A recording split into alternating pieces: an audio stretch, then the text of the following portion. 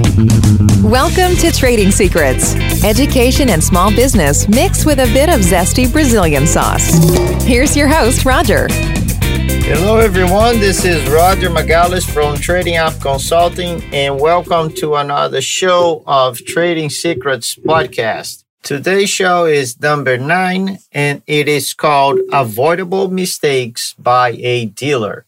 The show is brought to you by SmartPad Pro, a software that can help you manage your window covering business. As the title suggested, today's show, we are going to talk about a project that I went to install that created a lot of aggravation, frustration, unhappy client, unhappy installer, and unhappy dealer. In every industry, companies strive to provide the best service for their clients. Our industry is no different. However, the difference between a 5-star review and a nightmare project could be as little as of a quarter of an inch. What do I mean by that? So I received the request to install this project. Only 4 windows, motorized roller shades with cassette. I don't do a ton of work for this dealer, but once in a while, she sends me a work order, usually for an installation only. I don't have a problem with that. So the email arrived with the information about the client, about the 4 rooms to be installed, sizes, and the product. Simple enough, right? I noticed that one of the dimensions were like 160 inch long, so quite big for a roller shade. So I realized that I needed to have a extension ladder with me.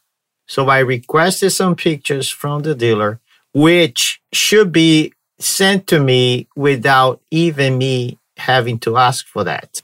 Think about it. If you are not going to have the installer on the job site to measure, at least provide some visual so the installer can see what kind of project that is, what kind of difficult he may or may not get into. So pictures are crucial for every job.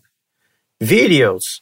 We have a cell phone with us all the time. It's not hard anymore to provide some visual information. But let's move forward with this project. So we arrive at the job site. Because I knew one of the shades was very long, I brought my helper with me. As we pull in, I noticed this was not a regular house. It was an old factory building converted into a loft. I knock on the door, homeowner greet us, we go in, and then I could really see what kind of trouble we were about to face. Window number 1, super tall, as the measurement on the paperwork suggested. However, because this is an industrial looking place with lots of exposed piping and such, the 20-foot extension ladder that I brought was enough to reach the window. However, a 24-foot ladder would be even better because then I would have more room to put the ladder on top of the piping and then get me closer to where I should be to install the shade. After 2 hours, the shade was finally installed. The plug-in power for this unit was hidden. Took some time to get the wiring to be totally discreet, so no visible wires were hanging. Now we're moving to window number 2, and the window is only 96 by 84. Doesn't sound like a big deal. The problem was the bottom of the window, it starts at 5 feet high, which put the entire shade at a much higher level. With that said, ideally, we should have 2 high ladders for the job. I had my extension ladder and I have my little giant ladder, which we made it work. But because this window was very deep, it's about 14-inch deep, ideally we should have 2 little giants on the job. One for me, one for my helper. We didn't have that. So I had to lean one of the extension ladders sideways. Thank God we have a railing that I could lean the ladder against. And then my helper was on the other ladder, lifting this whole cassette to place on the window. But wait, it gets better. As we lift the cassette doesn't fit on the top of the window. It did fit at the bottom. And there comes another problem. Because the window was very tall, the salesperson could not reach the very top of the window to take the proper measurement.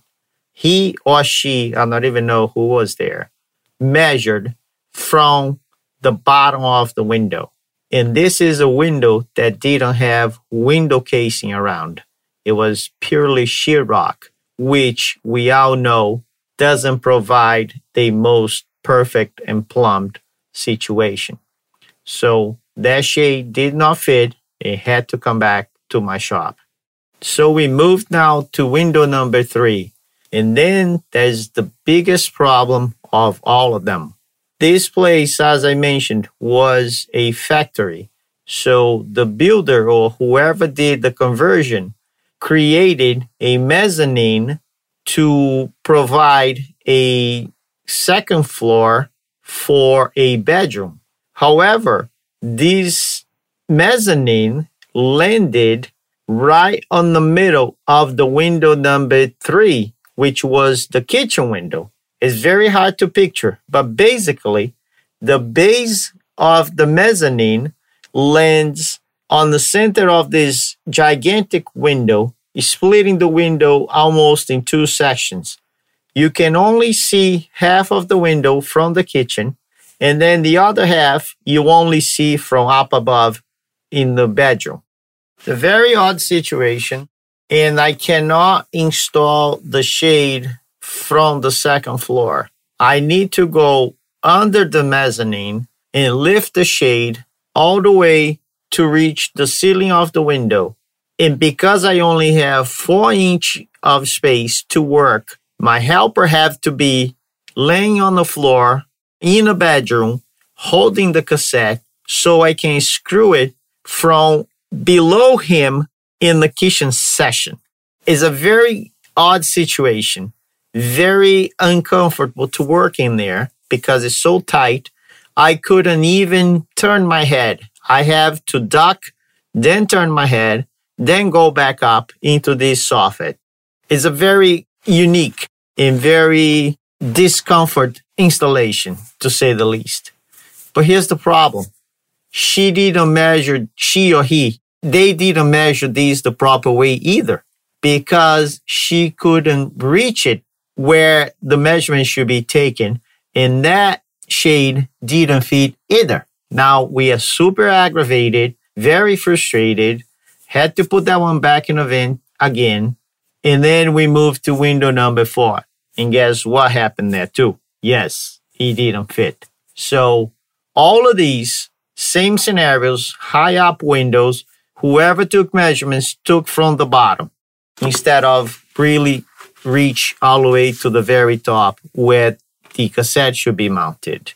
So after the break, I'm going to make some suggestions that you could use to avoid those kind of mistakes, to avoid the sour taste that you leave on the installer's mouth, the client's mouth, and potentially make you lose business for a bad review. We'll be right back. The Trading Secrets Podcast. We'll be right back.